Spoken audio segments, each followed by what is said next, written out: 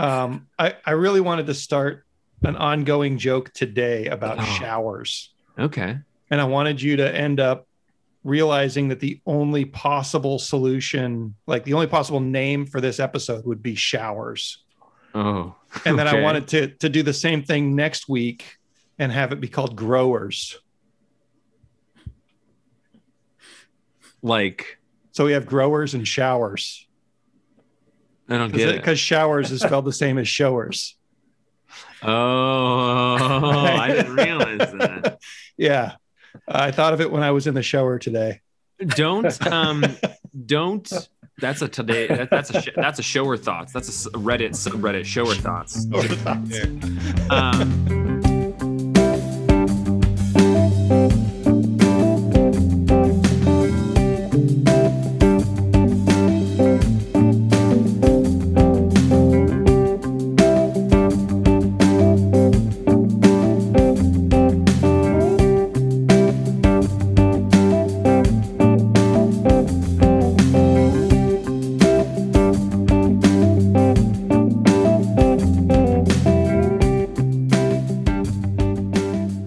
Welcome to a Perfectly Acceptable Podcast, episode 215, I bet. 15. Oh, yeah. You know what? I knew that because it's Philadelphia.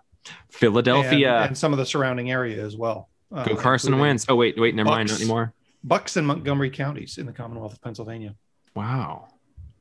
Where every week we get together, bunch of people who run a comic shop and also hang out shirtless and hug each other as often as we can, but not for the last 10 months because this whole stupid mask thing. Masks are great. COVID's dumb. More skin on skin is my point.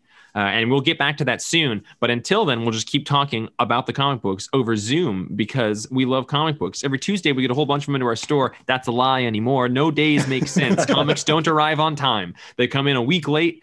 It took us 20 minutes of talking to figure out what books were actually this week. We engaged in a variety of tangents audibly about the comic books that came into the store this week or other weeks. The shop itself, the structured home with which we dwell and share our friendships, and the comings and goings of our lives, which more and more frequently are occurring in our actual physical homes. Thanks for joining us this week. I'm Jeff.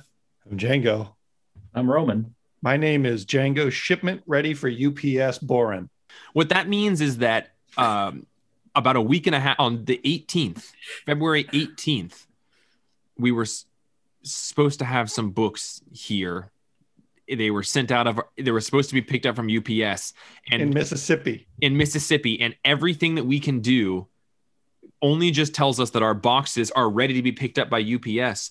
We called. They were picked up by UPS. UPS is holding our boxes hostage somewhere in the middle of the country. We have no idea when they're going to come in because we can't find their tracking information because tracking information is no good if you don't scan them in.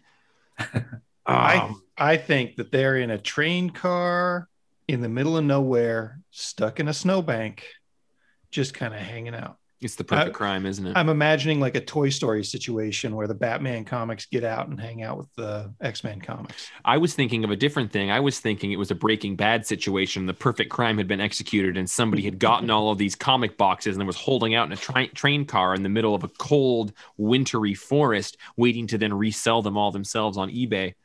Devious. I'm Jeff, and for the sake of this podcast, I'll be the Alex Lifeson to my Django, Geddy Lee, and my Roman Neil Peart. I have to learn how to play a music instrument now? No, bud, you're just... I'm not a good musicer. Man, I got to learn how to write songs and play the drums and ride a motorcycle. It's just metaphorical. It's just a metaphorical thing, right? Like for today, I'll be the entirely passed over guy on the guitar. Django will be the guy, the front man, but it's not like the front man because he's just singing Roman's words. Like we're all really just closer to the heart when that's Roman. Jeff and Roman just Rush kick lately. Roman just, likes motorcycles to some extent. Everybody likes we all like motorcycles. You just tied Rush into that Bob Dylan quote I'm in love with. That was really good. Well I got you, boo. I've been deep Let's in never a Rush. Say that again. Okay, I agree. Deep in a Rush hole lately. I found a documentary. It's on Netflix. Everyone should check it out. It's fantastic.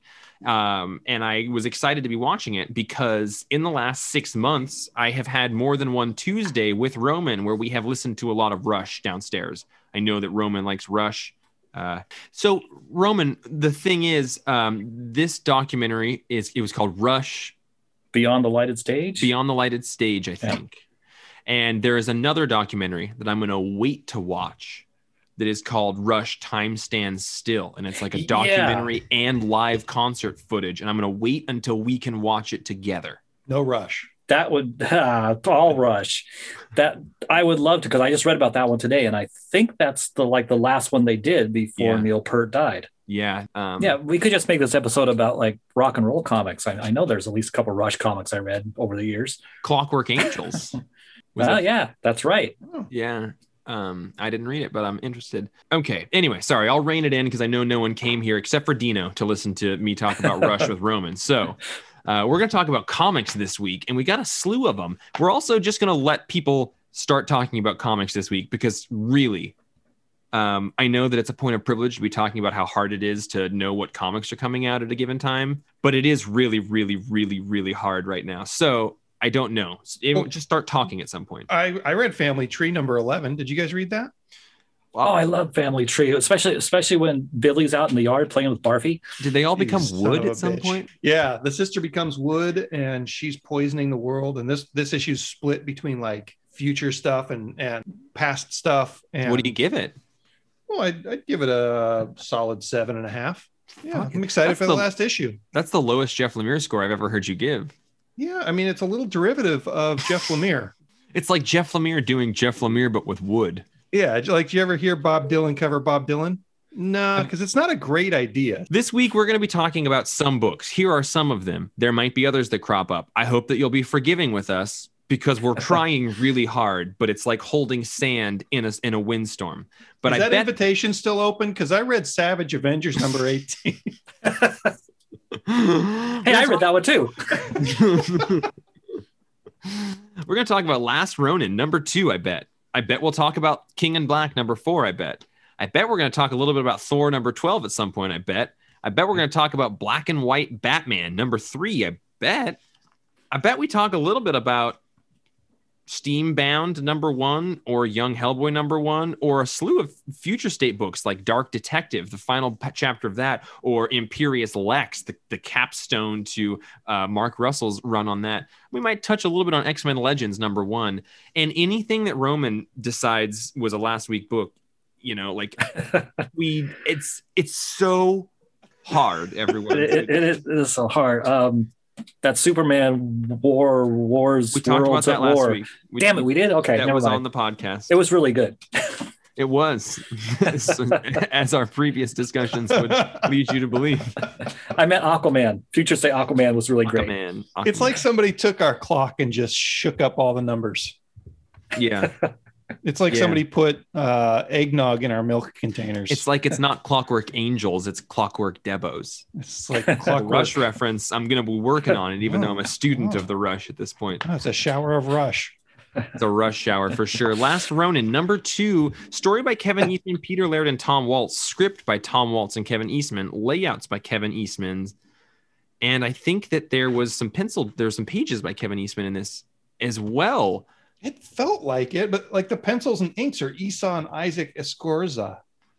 There's a lot of creators on this book. And maybe Ben Bishop and Kevin Eastman. Holy shit. Oh, yeah. So I do think those were Eastman pages in there. Okay. That makes a lot more sense because that flashback looked a lot like Eastman to me. Yeah, I thought so too. And I've never even read. Have you read the original? Have either of you read the original Turtle comics? Some of them, yeah. Yeah, I read a couple of them when I was pretty young, probably starting around number 7 or 8 is my guess. Roman, is that stuff that, like, do you remember, did that come into the store while you were working there? I think that was before I worked there. I know I've read them in different collections over the years. You know, I don't know if I've ever actually read any original issues, but I remember like the storyline introducing Casey and that kind of stuff. It's interesting how rooted this book seems to be in Turtle history. So there are things that I just don't know about. For example, I think there's a reveal on the final page of this issue that went entirely over my head. I'm excited to hear if either of you know what it was. Spoilers. This is a comic podcast. We talk about books. We're going to spoil them. Hopefully within the next 5 seconds, if one of these two guys tell me what robot head they find. Fugitoid. Fugitoid. That's okay. the Fugitoid head. That's cool. I knew I recognized it.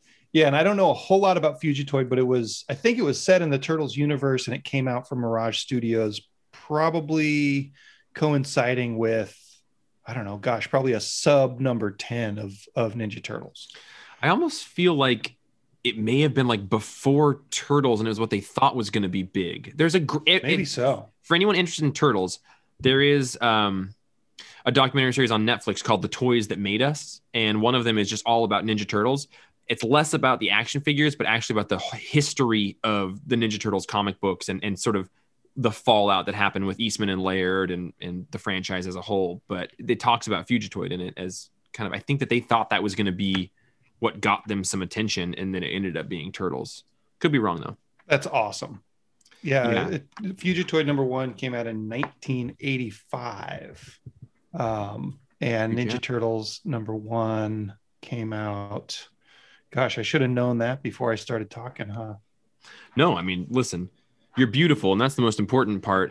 1984. Okay, so Turtles was first. Just barely, though. Yeah. Yeah, that's awesome. I don't even remember Fugitoid. We had the issue of it in the store for a long time here. Yeah? Yeah, I think Sean and Shayla ended up with it because it's so closely tied to the Turtles. Not super valuable, but a super cool little like medium rare back issue. I bet that it becomes a little bit more valuable after the appearance of that Fugitoid in this issue.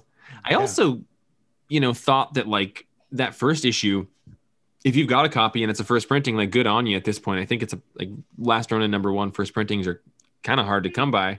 Yeah.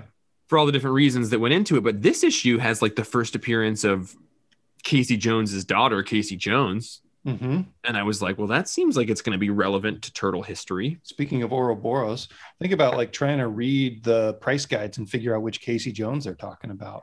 Yeah. Casey Jones, female symbol. Casey Jones, male symbol. Yeah. So this kind of gives us a real nice sort of past and present storyline going on at the same time. And we get to see the surviving turtle Michelangelo still kind of hallucinating his brothers, hanging out around the dinner table and pouring them all tea.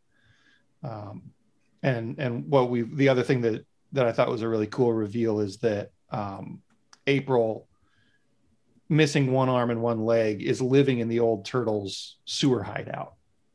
I thought that was a nice little touch. Yeah, I liked it all. I thought that was a little bit confusing sometimes because we're jumping between a couple time frames and, all turtles were red originally and then they had colors after that. But we've also spent flashback time with Raphael, who was wearing red. There's just a couple moments that are talked about and actually shown throughout all of this that not unnecessarily difficult to follow, but a little bit tricky. But yeah, I really liked it. I'm surprised. Like, I really like Roman and I both really like the Sophie Campbell turtle stuff. Yeah. But it seems to have like a tonal center that feels kind of removed from the style of turtle comics as I understand them. This one falls a little bit more in that we're talking about different ninja clans and honor and, samurai and just like different people that I've never really heard of. And that's not really been a factor in the Sophie Campbell stuff that I've been reading and enjoying. So I'm surprised that I'm enjoying being as steeped in deep turtle mythos as I am. That was one of the things that actually confused me in this issue, since it's based in original Turtles. And I think in this issue, the flashbacks and the current time, they all have red masks like they did originally. They don't? No, they've got their colored masks. Oh, they do? Okay. But there is an extended portion that we're spending with Raphael, who's wearing red.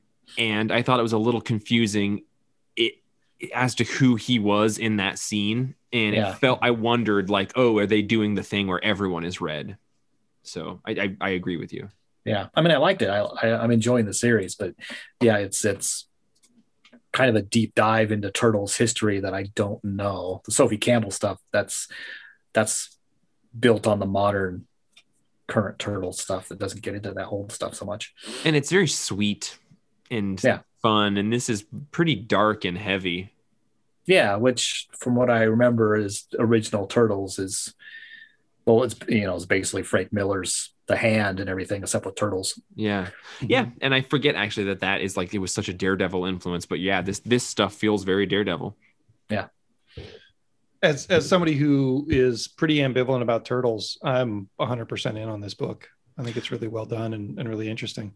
Well, outside of any comedic references to YouTube videos that have been popular or something, Django, I love turtles, and I have for the entire time we've known each other. So I'm enjoying this, and I have a deep reverence for turtles, Teenage Mutant Ninja, and otherwise. So I thought this was pretty good, and the art, I really like the art. I think if you can easily get your hands on it and you've been curious about turtles stuff, I think it's real good. I'm going to give it an 8. Me too. I'll also give it an 8. And they haven't even revealed yet, have they? What happened to his brothers? Well, we did see how Rolf died in this one. Yeah. Oh, that's right. We did. Yeah. I would guess that's going to be the next 2 issues as we see how the other 2 died. And then we'll have 2 issues of revenge or 1 issue of revenge. Yeah. Well, Roman, and good on you for being such an amazing human being. You've brought all of your comic books back to the store because they're coming out at weird times and who knows what's going on. A human being. He's the best that there's ever been, in fact. The best there ever was. Teenage Mutant Human Roman. Yeah. God, I wish I was that. King in Black #4. Let's enter the Kate's Gate. Let's step just beyond the realm of the foggy ethereal. Let's step into the graveyard where Satan dwells and spend some time with Daniel Cates. Wait, no, different person. That was King the devil. Yeah. King in Black the Shadow. King in Black #3 ended with a big cliffhanger that Silver Surfer Black was showing up at the outside of the symbiote-covered Earth, and so #4 deals with, again, the people inside the planet, and then Silver Surfer trying to get through, bust some shit up, and there's a pretty big reveal at the end here, and it is that. Before we get to the reveal, can I ask a question? Absolutely, Roman. Drive this boat. I can't drive the boat because I've been cheating on these issues and I don't actually read them. I just kind of flip to the middle, see what's happening. I flip to the end to see what the revelation was. Is that just Donny Cates books or just King in Black? Just King in Black books. yeah. I read everything, all books. I read every comic that comes out, but what that means is I look at the middle and I look at the end. Yeah. I read 5 panels of each comic. No, I thought in a previous issue, didn't Thor get impaled? Yes. And in this issue, he's fine. There is a phenomenal reveal in this issue. There is. That not the very end, but a weird thing is happening, and the Null can feel his mind being infiltrated by somebody, and we don't really know what it is. And there's just this gorgeous reveal of Jean Grey showing up in her classic Marvel girl outfit, and Ryan Stegman's art is absolutely gorgeous. But yeah, I loved that. Roman, reveal I could use some context for that was also mentioned in Thor this week is Doctor Strange has been imbued with some type of Asgardian power, and that is he dons that costume in this, and then it's referenced in Thor. When did that? Was that in Donny Cates's Doctor Strange run, or what is that? This looking guy. Yeah, says back in Doctor Strange 381 through 385, but doesn't say what year that was or who wrote it. I don't think it was Donny Cates. I thought it might have been during Mark Waid's run. It's when Loki became Sorcerer Supreme for 3 or 4 issues. Okay. Doctor Strange had to fight him by taking Asgardian power from the World Tree. Okay, that sounds like maybe the Waid stuff. Yeah, could be. This before Cates. Okay, so it's pretty rad, and I dug that. I like Silver Surfer's attempt to get in throughout all this, but the big reveal, the cool thing. Django, what do you got? It's Donny Cates. It is Donny Cates' run from recently when they did the legacy numbering. Okay, I believe it. What the hell? I believe it. I didn't read it either way. That's one of the only Donny Cates things I didn't read was his Doctor Strange stuff. Yeah, me too. But at this end, we get Eddie Brock is imbued with the Enigma Force, which is I only know it because when I was a kid in 1994, I got the 1994 Marvel Masterpiece card set that I used to go to the trading card store in Colville to get. There was a Cosmic Spider-Man card, and he had this weird, like, galactic space outfit. I was always like, what outfit is that? Like, what comic is that? And I never understood it. And as an adult, that's always stayed with me. But now Venom is getting a chance to be imbued with the Enigma Force to become Cosmic Venom. So that's awesome. Big. Yeah. It's when you get imbued with the power of Eddie Nigma. Oh, it's a Riddler thing. Yeah. I love just Donny Cates doesn't give a fuck. Give me all your toys, Marvel, and I'm going to melt them down and make something new out of them. He's just so good at that. He is. And I love that kind of, when I got to that page, I was so thrilled. And the fact that they're like, oh, there's this opposite cosmic force to the darkness that Null commands, and it's this light force. And I was like, oh, I don't know what kind of light force. I guess I made up something new. No, it's the Enigma Force. That's what it's a cosmic power that Spider-Man got once, and it's usually turned somebody into Captain Universe. When Spider-Man got it, he was like Captain Spider-Verse. Yeah, Captain Universe Spider. That was the card I had. Yeah, and it just gives whoever gets it cosmic power, cosmic awareness. You're just all of a sudden bumped up to, like, level 25 superhero. That card is vivid in my mind, Jeff. Yeah. It wasn't until you said Cosmic Spider-Man on a Marvel Universe There's a card. couple. One's got his arms kind of like this, and he's trying to hold reality, but there's a different one where it's like him, like, kind of holding his hand out that I found and sent to Will Elmer while we were talking about it. Awesome. Yeah. It continues to be bombastic, big Donny Cates stuff. I love it. I try to sandwich all my Donny Cates stuff together and kind of go on this adventurous psychedelic ride that he shamanically leads me through. And it's fun.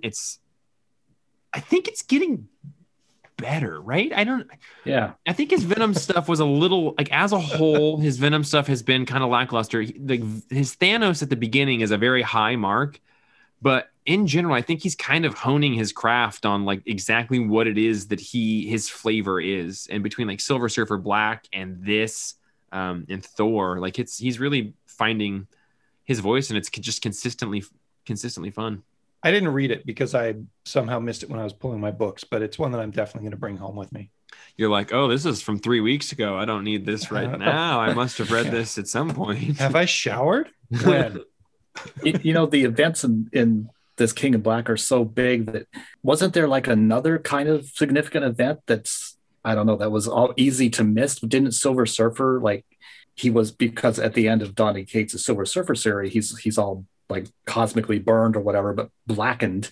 Mm-hmm. In this issue, isn't the blackenedness taken off of him somehow? He's still black when he shows up, but I don't know if, like, the energy that becomes the Enigma Force, like, comes off of him or something, and that, like, facilitates it. But he's still like a dark Silver Surfer when he's standing there outside of the planet. Okay. Oh, I'm thinking of but he does pull a light out of him. Okay, I'm thinking of the variant cover, because one of the variant covers, the one they call the spoiler cover, he's having the blackness taken off him, or I thought maybe it's the Null blackness. I'm not sure. Yeah, it is a little confusing. I would love to look at that variant. They've been doing cool variants in it. Yeah. Roman, okay, so you've just glanced at a couple pages in this, but you're digging it enough to do that. Yeah, I am. I mean, yeah, the endings, and then I flip back and read some more usually, because it is, I think, getting more interesting. When I saw the last two issues, this one, when I saw that Enigma Force, I was like, wow, that's a cool idea. That used to be a thing featured in, like, Marvel Premiere or Marvel Preview or one of those anthology books for a while, is Captain Universe and the hero that could, no, that was Dial H for hero. The hero that could be you. Did you give it a score for your pages? For my pages, I'll give it a 9. Okay. You only read good pages. And not to relegate you to the side, Django, but let's just stay in the Catesgate here and get to Thor. Are you reading Thor? No. Okay. I'm not. But Roman, you are. It's one of your favorite books. Yep. I love Thor. And this is probably the first issue I've ever read that features Throg as heavily as it did. And I am on board. But the first page is this horrible dissection of a frog, and it's talking about the legacy of Throg, and you're like, oh my god, he killed Throg off panel. And what a dirty way to start the book, because same thing for me. I was like, oh my god, he's dead already. This is horrible. Yeah. Did you ever have to dissect a frog in high school? Oh my god, I had a fetal pig. Yeah, I had a frog. Oh wow. Yeah. See, I was a slacker dummy in high school, and so I never got to a high enough science level where I had to dissect anything, which I'm very glad, because even though I grew up on a farm killing animals, I didn't want to dissect one in school. I don't know if it surprises you, Roman, but I was in all advanced classes growing up. So that doesn't surprise me. I was in advanced bio, and we'd fucking dip pigs in formaldehyde and then cut their asses up. And now I would have a really hard time doing that as a pet owner. Do you have a copy of this issue in front of you, Roman? I do. Well, let's go through it a little bit, because there's a lot of really cool stuff that happens in this issue. Like just starting with the Throg stuff. I like Throg and Lockjaw trying to take down Donald Sutherland or whatever his name is. Don't look now. Sorry, that's a Donald Sutherland movie. Donald Blake. Donald Blake or Kiefer Sutherland or something. I don't know. Let me be clear. I'm Thor sometimes. But yeah, I think that like the Throg stuff was awesome. I love the Thor book. It's great. Throg is really good, and I love Lockjaw. And the shot of like Throg just pounding the shit out of Donald Blake's head with his hammer is fantastic.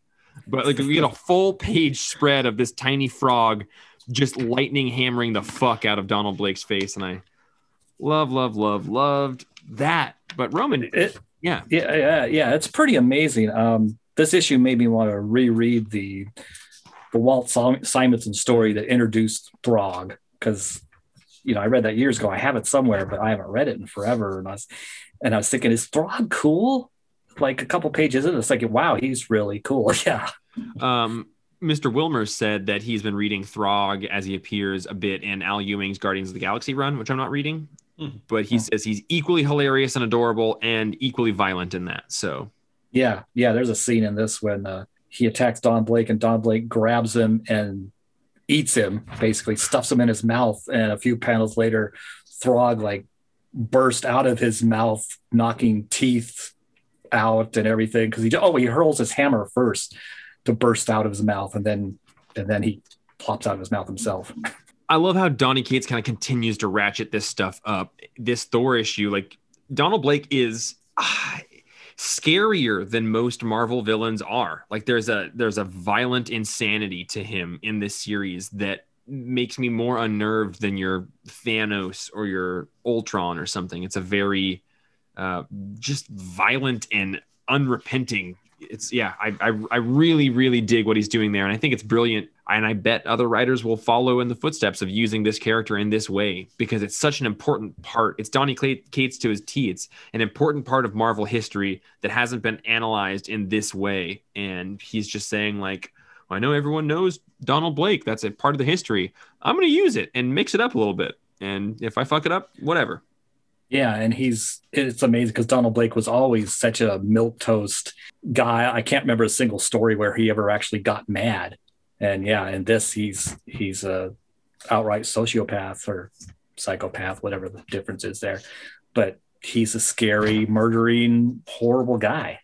And he deeply feels like he's been wronged, so he needs to exact revenge. So I really dig that. I love that you said milk toast as well. That's a very Roman thing. And that's a word I learned from Stan Lee.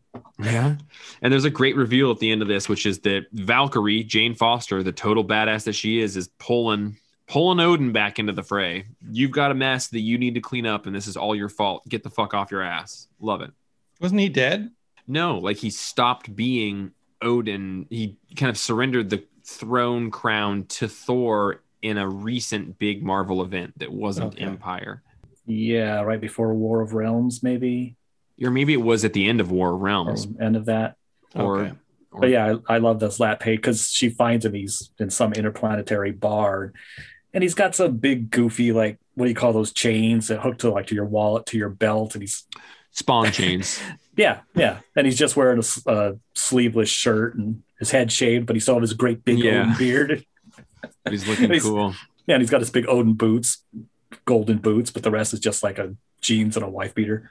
We haven't gotten enough follow-up on human-looking Beta Ray Bill since his force has been sucked out of him in like 2 issues ago. That's what horse force. His horse force. Yeah, I'm excited for that series, that new Daniel Warren Johnson series, Beta Ray Bill. Yeah, that's going to be amazing. Yeah. Everyone pre-order that if you haven't yet. It's going to be absolutely incredible. I would give this issue a pretty high score. I'm going to go 8.5. Wow. And the way they use colors on this page, I'm gonna have to. You know what? No, you're not. I'm gonna have to Odin Force this book. No, put your Odin Force back in its giant, oversized tank top shirt. I think I should just do it a 9.5, a 9.8. No, I don't care what coward. You do. I love it. Don't let me knock you down. You got to have a 10 every week. Okay, gonna gooey it. Gonna throg it. Oh my God. Throggy duck. Oh no. God. The Throg. Ew, God, no, I don't even want to joke about it. Moving on. Django, we just Donny Cates for what? You're supposed to be reading Donny Cates books, and you're not reading either of those. One of them's just a mess up. The other one is I'm just so far behind. Like I read the first 2 issues of Thor. You know what it was? It was that costume. I don't like the costume, so I quit reading the comic. But he turned Galactus's helmet into the bridge of Asgard. That's pretty good. Yeah, but he didn't do it before he got that dumb costume in issue 1 or 2, and I lost all interest in Cosmic Thor. Don't undo sorry, Jack world. Well, you could read this issue because I don't think Thor is like in 1 panel, but it's really intriguing me. You're right; he's not in it. Or actually, he's in 3 panels, but he's screaming trapped. And then it's back to the main story. I read at the beginning of pandemic the Jason Aaron's Thor was one of the books that I brought home to read from start to finish because I'd never read it and I loved it. So I suspect that I'll probably read all of this at once at some point. But the month-to-month grind added with that costume just tapped me out. It was an easy exit. I love that. Speaking of King in Black. Yeah. I read Savage Avengers number 18. Nice. And I've been dipping in and out of this book. I never, ever regret reading one. I have. There's been so many like tie-in issues to events lately that I keep not reading it, which is stupid because you're right. I never regret reading it. It's always got something either like heartwarming or hilarious. And so in order to prep myself for the issue, I read the previously on the first page. And one of the last lines in there is, the symbiote long buried within Conan was awakened and promised him the power to finally defeat the evil sorcerer Kulan Gath. So apparently at some point I missed the fact that Conan has a symbiote inside of him. No, we read that. That was like the first 10 issues or something. Well, I have no concept of nothing. That's those late books that we've been getting. I guess I just didn't know that it was still inside of him. Yeah, but that's weird. Part of the Donny Cates absolute carnage, like the codex and everything. So, okay, fine. That makes sense. But it opens with Conan holding a sword made out of a symbiote. But it's all like loose and floppy and talking to him. And it just gets more nonsensical from there. And it's hilarious. Like, it's half Deadpool, half Conan, and all absurd. How is this ridiculous thing still tickling me every single time? I liked it. I would give it a 7.5, maybe even an 8. Wow. 7.5? 8? 8.5? 9? How many Kulan Gaths are you going to give it, really, if you're actually using the scale of Kulan Gaths? All right. I'll give it a dearth and a thirth. All right. That's what I was looking for. 1 dearth and a Gulan Thath of a thirth. So good. Yeah. And they're teamed up with this other guy. I can't remember his name, but he's somebody that I'd never seen before. And at some point, so the Deadpool and Conan third guy is Nightflyer. And after, Deadpool gets shot in the face and then shot in the butt and his butt's smoking while Conan rides off on a cop horse with Deadpool stuck on the front.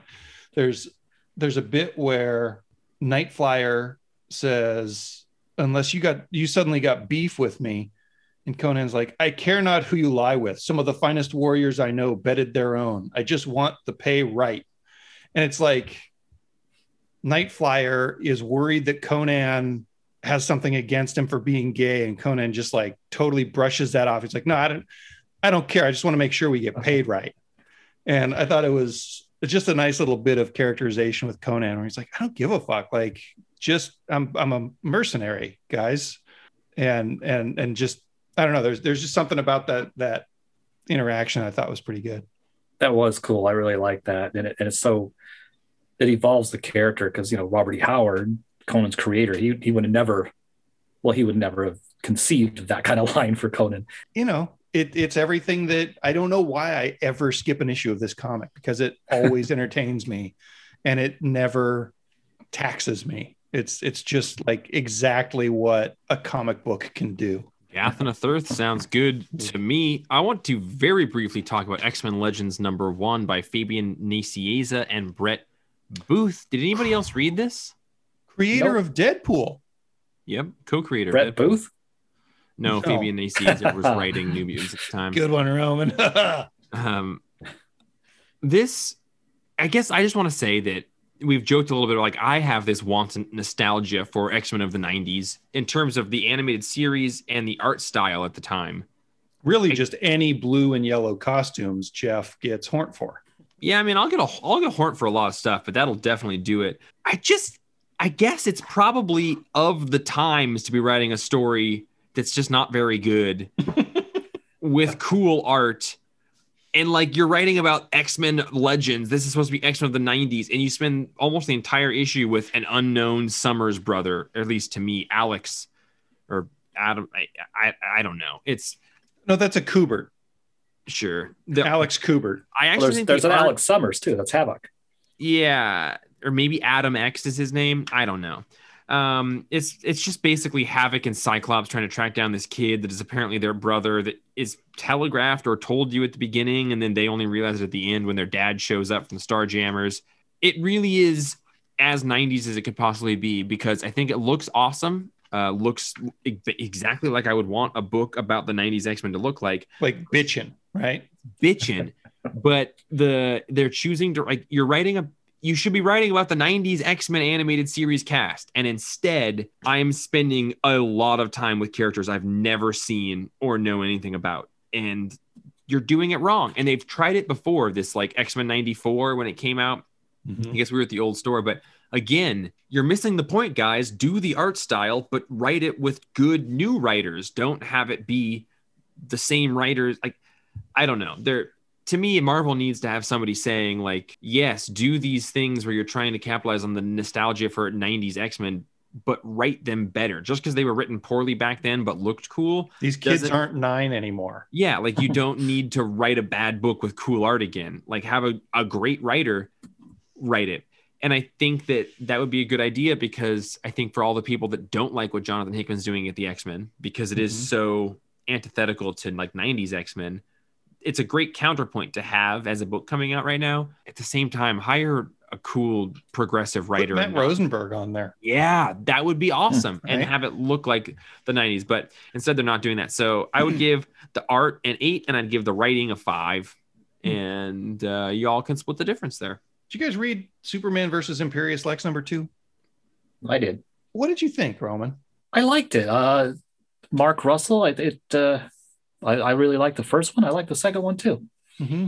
I thought that I think Mark Russell has 2 different gloves, and one of them is just weighted, and it makes his stuff a little bit heavy-handed, and the other one is like this very sort of dexterous, like a very deft storytelling style. So you're talking about Tool and Rush. Exactly. So you got the Mark Russell Tool and you got the Mark Russell Rush, and I think that this one is more on the heavy-handed side, which means that it's the Tool, which is probably my favorite band of all time. Tool Hand. Yeah. The Tool Hand. Tool Hand Luke? Tool Hand Luke. Tool Hand Mark. No, that was the original bass player. Justin Chancellor's the new bass player. That was a joke. Paul was the original bass player. I didn't think that it was bad by any means, but it just felt like he was being as subtle as he is sometimes. But dang, it was awesome to see Lois in that big mining suit, and to see the way that they kind of screwed Lex over. I thought was really fun. Yeah, that was fun. It definitely wasn't as good as the first issue. Yeah. I'm mostly excited to see what Lex has on under that mask, because he's got a mask on his face and we haven't seen him take it off yet. Yeah. And is there still one more issue of this? Yeah, it's a 3-issue run. Okay. And so like in this issue, we kind of vacillate back and forth between Lex being part of the planets. What's the planet? Oh, the United Planets. The United Planets.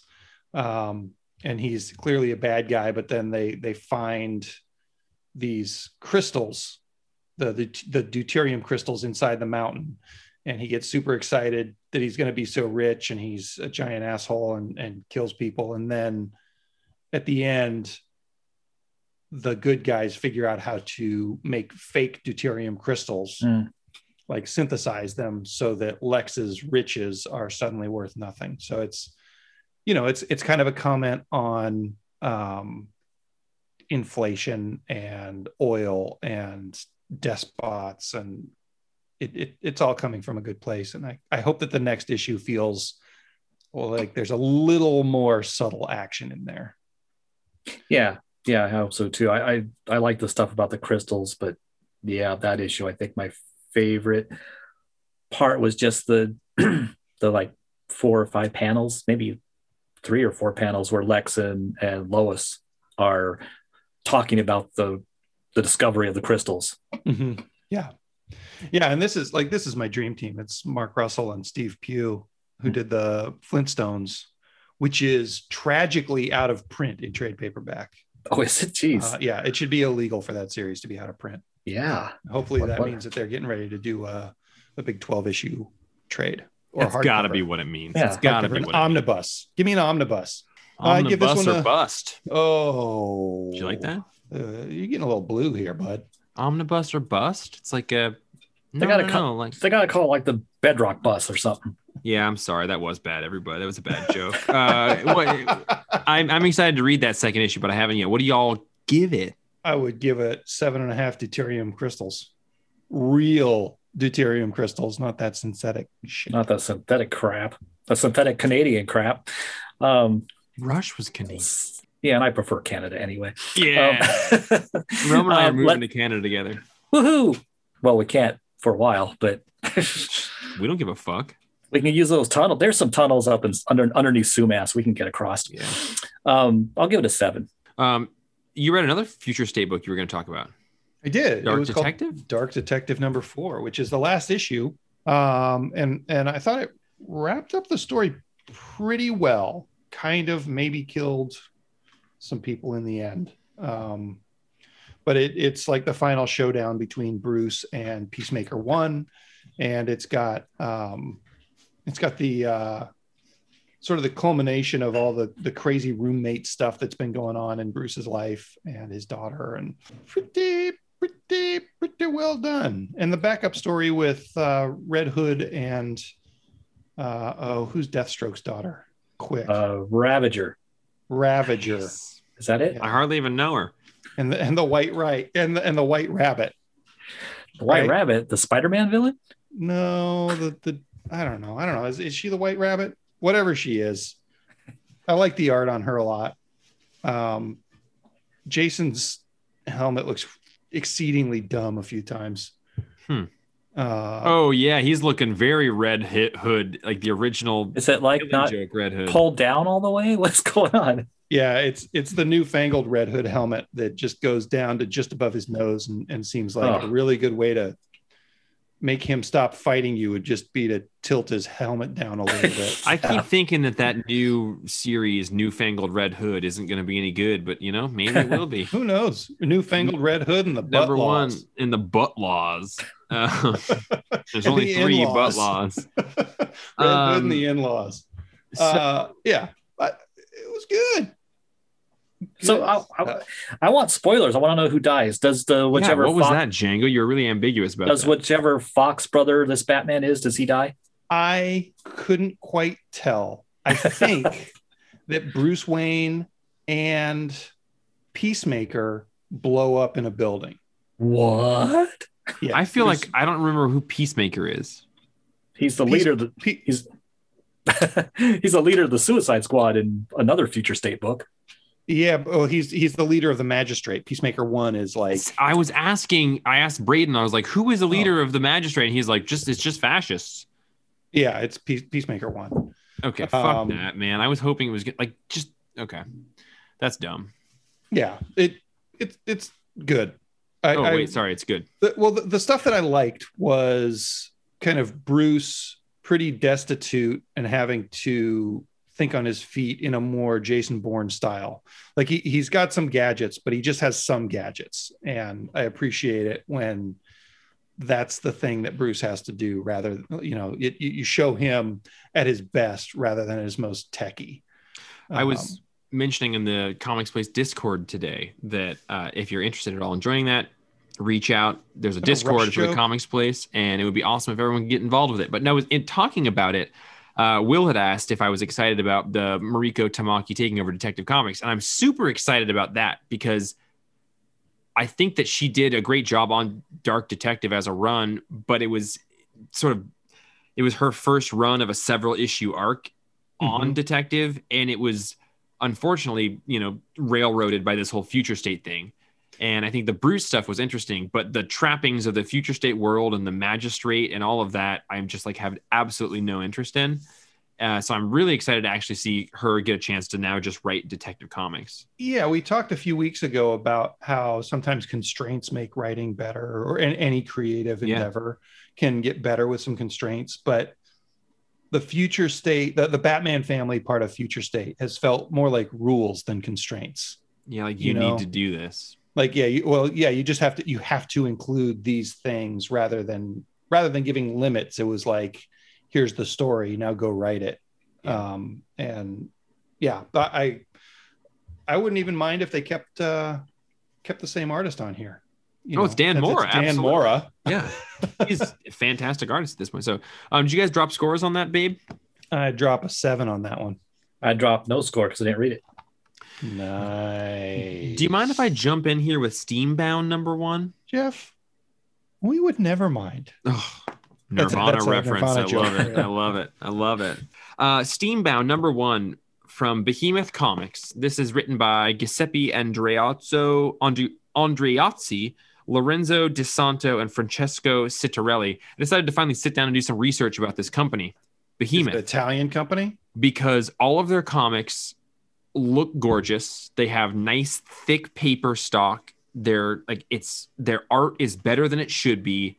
And what I learned is it is a company that formed after the buyout of Amigo Comics at the end of 2019, and their first slate of books was at the beginning of 2020, right at the beginning of the pandemic. Those poor bastards. Yeah, and then Cardinal Dagon was the first book I had read, and it was like one of the first books when we got to start making a podcast again in the pandemic, or maybe it was like one of the final ones with books. It was right in that liminal space there, but for whatever reason, they're just kind of close to my heart. I like the branding. I like the paper stock. I think the art is nice.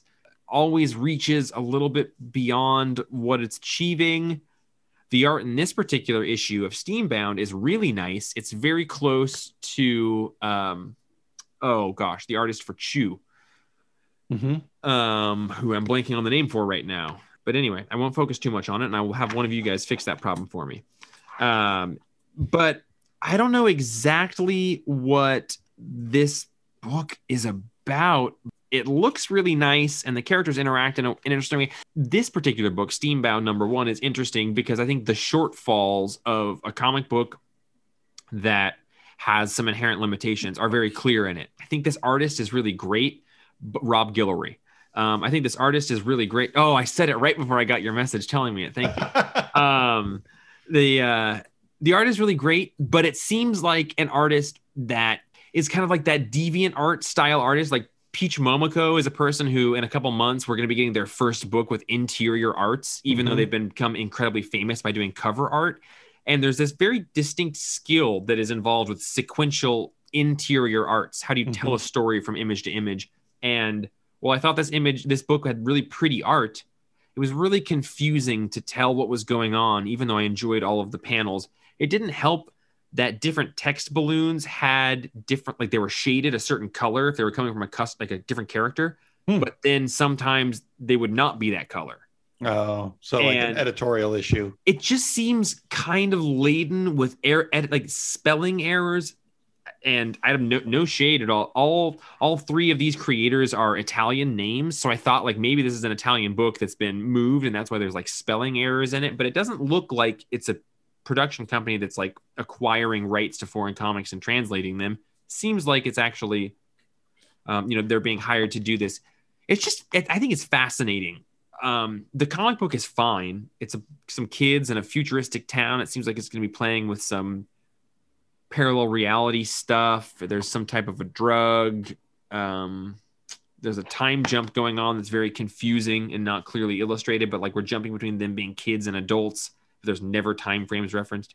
What is most interesting about this particular issue from Behemoth is that it clearly illustrates what I think are some of the shortcomings that you come across when a comic creator isn't like an A-level creator. And I find that very interesting. It's a fine comic book. I'd give it a 6. But what I think that it does really well unintentionally is illustrate. It shows you what really proficient storytelling is and what less developed storytelling is. And I think Behemoth Publishing is something to really watch because I think that they're getting some things greenlit. They're acquiring, like they got Hotline Miami. They're putting that book out. And that one looks awesome. And it's based on a video game. So it's a property that's valuable. And then they did The Girl Walks Home Alone at Night, which is a movie property. They've had some speculator buzz about their stuff. But if you're a specky, if you like possibly investing in things, like I think that there's some stuff coming from Behemoth that in 2 years, people will feel like some of these early issues are nice to have. So, it's interesting from a comic book medium standpoint more than it is a very good comic. I would give the comic book a 6, but I can't stop checking in on all of these Behemoth publisher books because it's a really interesting thing. So that's my spot about that. I did in a previous life, I spent some time at conventions watching a publisher kind of character, like doing portfolio reviews. And one of the things that I saw him tell almost every single person was, this is really good, but you need to work on your line weights and have some varied line weights where things that are in the foreground maybe have a thicker line and things in the background have a thinner line. Is that the kind of thing that you're noticing in that particular book? I think that's a really interesting thing to mention because I think that's incredibly important and becoming more and more prevalent with modern day art styles. We're getting a lot like things that are closer to the camera view of a thick line. That's not at all going on in this. I actually think the art holistically is very good, except for a single image should explain the information that happened between that image and the previous image. Right. And this doesn't do that.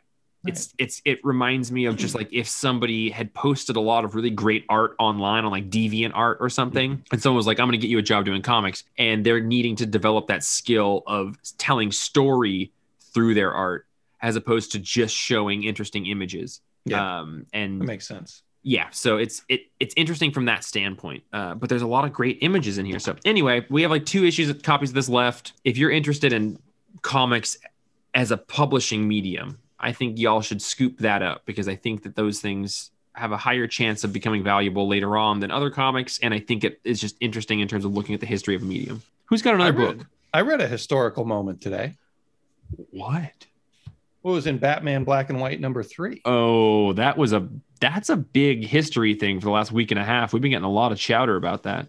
Yeah, it's got a lot of buzz. And okay, so to set this up, I'm sure you both remember last time Batman Black and White came out, #2. Every single creator in there just blew us away. Like it was awesome story after awesome story after awesome story. And this one starts out pretty strong. with John Ridley's Batman, writing Olivier Coipel drawn story about his Batman set in the time of the magistrate, but without magistrate stuff. And the bad guys here are Proud Boys, basically beating up on Batman. And then when they finally break his mask, because this Batman has a mask over his mouth, they realize that he's black, and they feel cheated, that like these racist assholes feel cheated that they've been beating up on a black guy rather than the real Batman. And then this Batman's Robin shows up, and it's his sister. And so we've got like, I don't know, she looks like she's 12 or 15-year-old black girl with an awesome costume, although we don't know what color her costume is. Like, there's no color because it's a black and white comic. Oh. and she just kicks ass, and then they hang out and talk about their family a little bit and continue the adventure. I hope that we get more John Ridley. I guess I'm a little bit out of touch with exactly what the plan is with this Batman, but we've got an ongoing series lit from him set in the magistrate times. I think so, because there's a number of books that are being put out now that are basically, because I think that Future State is what 5G was going to be. And these people wrote chunks of these issues. So that Batman, and there's a different one, I forget what it is, that are also coming out as series that take place in that time frame. I'll check them out, because like this story interested me a lot more than the next Batman has, which has been good enough, but I thought was kind of a weak start for a new creator in comics. This one I thought was a really, really well done issue. And then there's a Bilquis Evely story that I actually literally fell asleep reading, mostly because it's like medieval allegory Batman. Maybe, I don't know. I skipped ahead. Yeah, that was a tough one. The art is beautiful, but what didn't hold my attention. The art was like P. Craig Russell vibes, and I started reading it even though I knew better, because I don't like medieval stuff very much. So props to the art, not so much to the story. And then the next one, I kept trying to identify the artist, and it was Bengal. Really cool art. I think I've only seen their art in Death or Glory, but it's gorgeous. Yeah, it was like Mazzucchelli meets John J. Muth meets Michael Lark and Mark Badger. And the reveal is that Bruce Wayne has a son who's blonde, and he's Batman. Ooh. Yeah. So maybe another first appearance here. I'm excited to get a copy of that issue and read it. Just it's hard to track down because it's the book that we didn't order enough of, because we ordered it like all the other issues, and then secretly they snuck some things in it that makes everyone want it. Wow, that's too bad, because I thought it was a pretty weak issue overall. Like, I didn't care for the Bengal story. I like the art in the Bengal story. I thought the story was the story was okay, but the art I really liked. The Kelly Jones one was also pretty weird. Tim Seeley and Kelly Jones basically following Batman as a ghost in a cemetery, and Zatanna trying to help him find peace in death. I thought that was interesting. Yeah. Well, I thought it was a way of wrapping up the old Elseworlds Red Rain. Batman, except at the end, I was like, wait, so is he not gone, or is that just like a symbolic haunting image? Yeah, it was a little bit ambiguous. And the art in that one was interesting. It looked like Kelly Jones pencils put on a copy machine with the contrast turned way up. Like, it didn't feel inked to me, if that makes sense. Yeah. And then the last story is Nick Dragata, and the story is just kind of beautiful art, and it was awesome. Like big old bat mechs killing each other and fighting. Love his art. Yeah, not the best issue of this Batman Black and White, but holy shit, how are you going to beat number 2? I was going to say, how do you follow guys? Number 2? Well, what do you give it as a whole? I'd give this one. I'd give those two stories that I liked probably an 8.5, and I would give the whole thing a 7.5. Well, just really quickly, I want to mention Young Hellboy #1. Roman, you didn't read that from last week, did you? No, I don't. You read Batman Black and White though. I did. Oh yeah, give a score for it. I'll give it a 6. Nice. Young Hellboy, you say? Well, Young Hellboy #1. It's written by Mike Mignola. The art was by Thomas Sniegoski, I believe. Oh no, that's the co-writer. The art is by Craig Rousseau. Colors by Dave Stewart. It's Young Hellboy. I try and at the beginning of the pandemic, like Django was saying, he started reading all of Jason Aaron's Thor stuff. One thing I started doing was I just got the first library edition of Mike Mignola's Hellboy. I've never really read Hellboy. Justin's a big Hellboy fan. It's a cool world, but above all, I think Mike Mignola's art is this incredible thing that I was kind of only just starting to realize how gorgeous it is. So I've been reading all the first issues or one-shots of Hellboy stuff that's come out in the last year.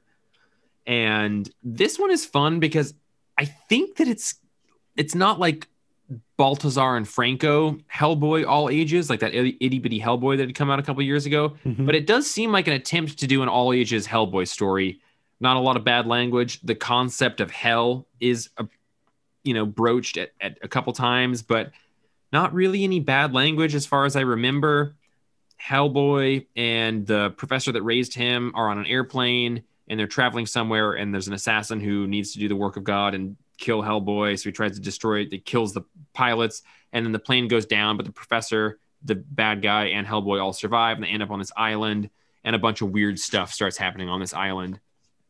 I mostly just want to mention to folks, if you've not read Hellboy, they come out as miniseries at this point, and I really think that every single one of them starts off in a spot where if you've never read Hellboy, you could read it. And Hellboy is one of these things that is such a part of the history of comics that if you haven't read Hellboy, I bet somewhere in your brain you've been like, I kind of want to read Hellboy at some point. Like if you're listening to this podcast, I bet you've thought, I should read Hellboy at some point if you haven't. And I just want to tell listeners that every #1 for Hellboy that you see is a genuinely good jumping on point. I've only read that first volume and then all the current day stuff. I don't know the mythos, but it's fun. The characters present who they are kind of immediately. You don't ever feel uninformed. The art in this one is not quite as good as it is in like a Mignola one or an Adam Hughes, story, but it's good. And I think that this one, it's channeled Young Hellboy. I think it's an attempt to maybe, if you're a Hellboy fan, be able to read it with your kids. I feel every once in a while like we need to mention Hellboy, which is a pretty important part of the history of comics, and it's not like the X-Men where you kind of feel like you need to know things or else you're out of the club. I think you can start with any #1 of the 4-issue miniseries of Hellboy and you'll enjoy it. This one was not my favorite, but it's pretty good. It's not as good as those like Adam Hughes one-shots that come out each Christmas or something, but I would give this 6.5. But I think that if you have a kid or kids and you could share it with them, I think it would be a thing that is more enjoyable than just like a 6 or 6.5. So that's my Young Hellboy take. Nice. Cool. I like that it kind of joins the hemispheres of young and old. Exactly. And I think that's important, especially with something like Hellboy, which is a sort of like a legacy type of comic book, right? Like there's a lot of people who've probably been reading comic book or Hellboy for 25 years. So, and a lot of people who have been reading comics for 30 years who haven't read Hellboy because they're intimidated by it. Exactly. Like me. No, I am the same way. That's why I was like, I even was like, Justin, can I start anywhere? He's like, no, you should start at the beginning. And I think for like the main series stuff, that's true. But I think for the last 10 or 15 years, it's just been like little 5-issue story arcs that it comes out as. Yeah. I think all of those you can kind of just dip into. I want to use this moment to invite anyone to talk about any comics that they have left on the docket. Unless no, then I'll move to some emails. The only other comics I read this week weren't comics from a week that I could identify. Smartly. Yeah, same. I liked The Last Witch #2 a lot. I thought Orcs #1 was good, but who knows when those came out. Yeah, I think the latest Iron Man that was the same week as this issue of Thor that Christopher Cantwell was still good stuff. Tony had his spine broken, and now they can't take him out of his armor because he'll die, because his armor is the only thing holding his like spine together. Oh, back to the basics. Yeah. It broke his dang back, is what Marvel keeps saying. At the end of last week's podcast, Django posed a very important question. Me? I don't know if anyone remembers it, because we all just immediately shut our brains down. I don't remember it at all, buddy. Was it some kind of fly-by-night question?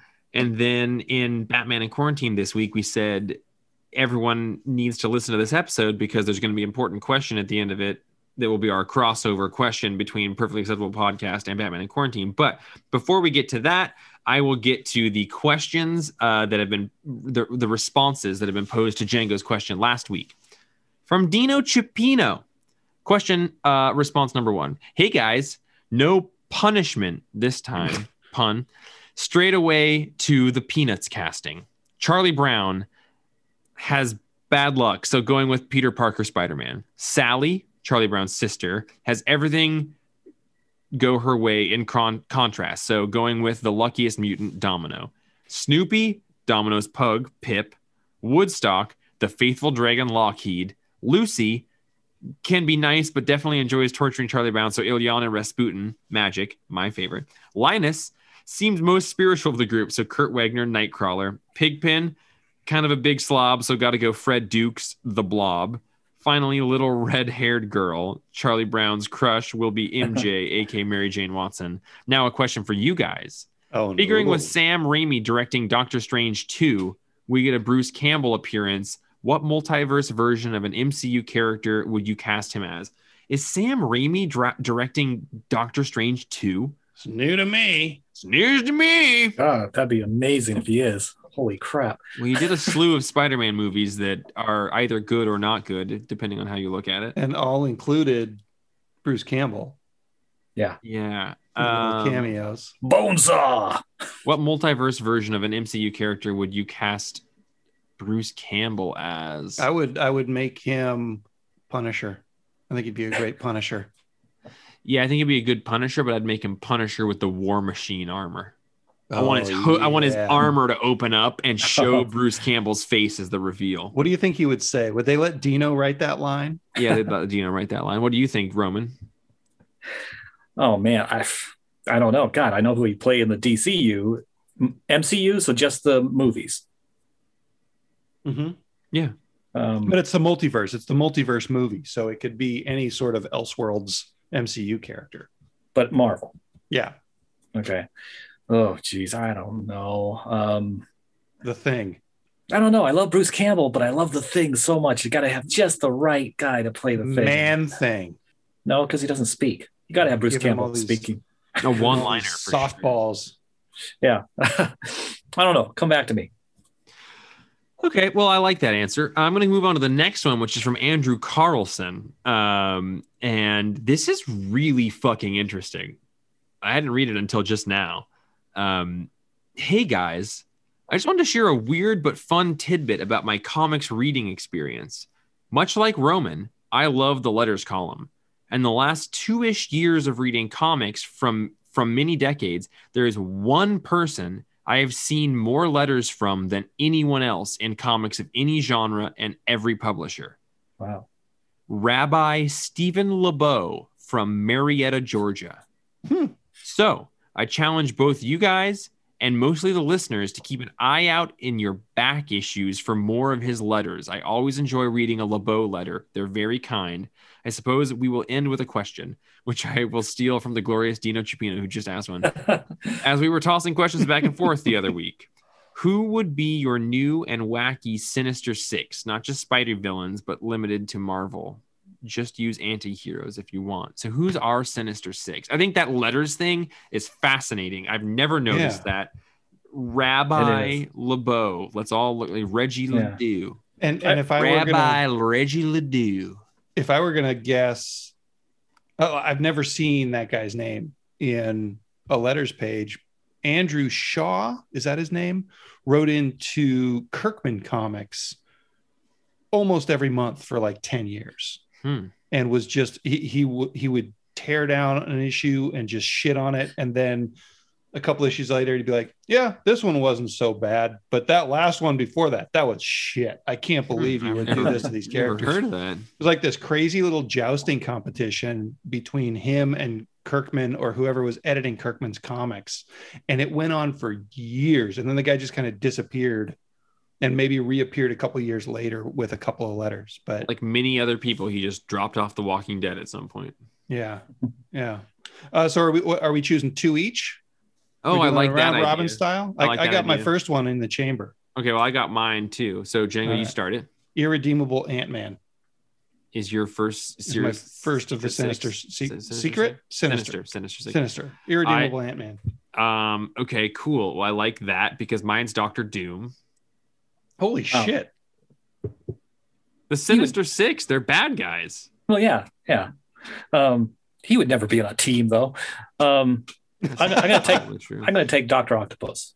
Okay, that's a great. I love him. Gosh, you guys chose. Are you guys choosing green characters for your other 2? No, I just wanted to make sure I don't know yet. Green. I'm gonna go with. Okay, this is cheating, but I'm gonna do it. It's Electro, because you cannot have a Sinister Six without Electro. It's against the rules. Yeah, like similarly, mine. I was thinking Scorpion, but I'm not going to do him now because he's green and yellow and a Sinister Six one. Ooh, okay. I choose evil Reed Richards, Ultimate Reed Richards, because I just am in love with him now. Nice. Now I don't know what to do because Sinister Six. I was assuming they have to be Spider-Man villains. No, he said he's just in the broad. He said, who would be your new wacky Sinister Six, not just Spidey villains, but limited to Marvel? Say Jigsaw. Say Jigsaw. Okay. Because she's on my mind because Django mentioned that rabbit character, the White Rabbit. Ooh. So we've got the White Rabbit, Dr. Octopus, Electro. Who was your first one, Django? The Irredeemable Ant-Man. Irredeemable Ant-Man doesn't make sense to me. And then Dr. Doom and Ultimate Reed Richards. Ultimate Reed Richards and Dr. Doom are just going to like turn their back to this shitty ass Sinister Six organization and figure something else out themselves. They're going to use them all as cannon fodder. That's true. It's going to be great. That's true. Yeah. Ant-Man is going to be sent inside of Hulkbuster, and when he tries to expand, he's going to expand too fast, and the Hulkbuster armor won't expand, and he's going to be fucked. Oh. He's going to be squished, expanding, and he's going to push Tony Stark out like a Play-Doh extruder. If you want to ask a question or respond to a question, you can send an email to jeff@thecomicspace.com. I love getting them. I love getting responses to these questions, and I love getting responses that have new questions posed in them. Thank you both, Dino and Andrew, for doing that, responding and posing a new question. I love that. Anyone else can do that. If you haven't done it before, do it. I'm looking at you. I'm staring at you right now, and I'm saying, please do that. It would be fun because it brings all 3 of us or 4 of us when it happens joy. So do that. Jeff@thecomicspace.com. We'll get it. We'll love it. And we'll read it online. And you don't have to be embarrassed about anything at all. Django. What else we got? I got my Bruce Campbell answer. What's that? I want him to play Hawkeye, but I want to be like, not necessarily old man Hawkeye, but like old washed up Hawkeye that's trying to make a comeback. So like bad Ronin Hawkeye. He was like Hawkeye, then Ronin. Then he was like, no, I just can't even fucking do it anymore. But then I have to. Kind of, yeah. But you know, like Campbell's current age is what, 60? I don't know. Yeah, he's an old man. Like still retired, not pulled out of retirement yet. Hawkeye. Yeah. I like that. Well, Jeff, we should have people like, comment, and subscribe. That's okay. That's really important, everyone. Yeah, the most important. Also, join our new Discord server. Is that the right words in the right order? I think server so. I'm not an expert on it. I've only been using it for a while, but Andrew Carlson, friend of the show, amazing human being, built Discord. He's built all the channels. There's, you can have room to add new channels if you want. It's super fun. It's open for a couple of days. We want more and more people in it. So if you're listening to this and you're not in the Discord channel, get into it. If you're not into Discord, there's a Facebook group. Get into Facebook as well. Like you can do that. Yeah. Just roll the bones and join. Roll the bones and join. Roll the bones. But I'm bopping around the Discord. Django bopped around it a little bit. It's a rare chance to see Jeff on social media of any kind. Is there a music subreddit on our Discord? No, there's not. We should do that. I also even hesitate to consider it social media, but I suppose it is social media. I mean, it's something. We don't have to call it that if it's going to keep you there. Yeah, if you call it social media, I might dip. So that's a good point. But yeah, everyone should get into that because it's a lot of fun. There's a lot of cool people there. Chris, who used to work at the store, showed up. That's awesome because he's, a shop family member. Judd, who's a big fan of the Batman in Quarantine podcast, is on there. There's sub channels for all the different podcasts. So check the Discord out. It's real cool. It's one of the few places that you can have a conversation without Roman seeing it yet because he hasn't signed up. Everything. Yeah. But yeah, that is a good thing. So as we get out of here, we appreciate everyone's patience. We don't know. There are books from next week sitting on our warehouse. There are books from 2 weeks ago sitting there. There are books from a week and a half ago that were in boxes covered with shampoo and repackaged by UPS that just showed up.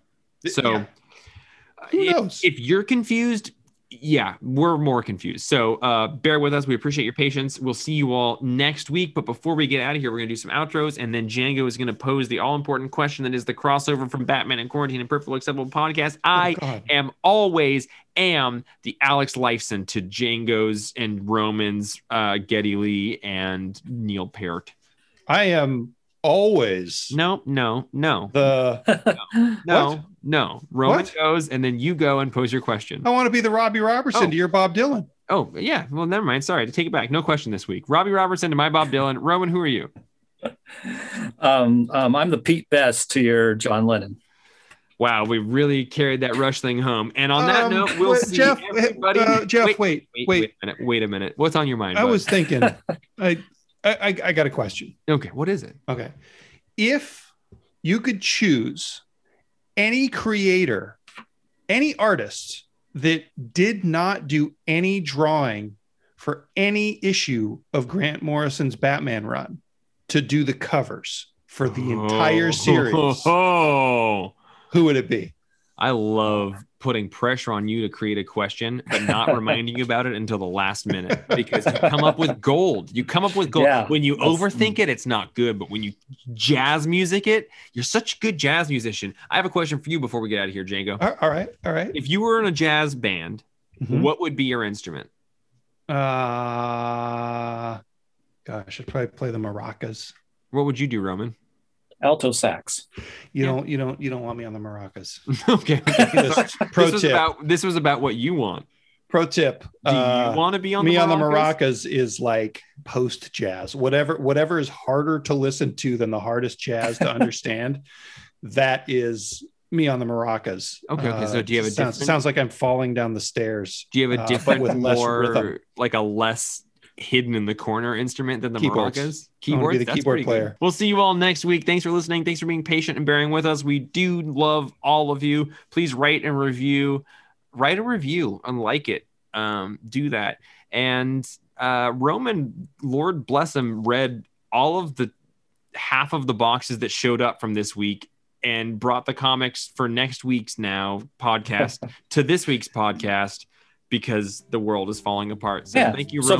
So by next week's, I'll have forgotten these ones that I read a few days ago. So cool. So look forward to that, everyone, and we'll see you next week.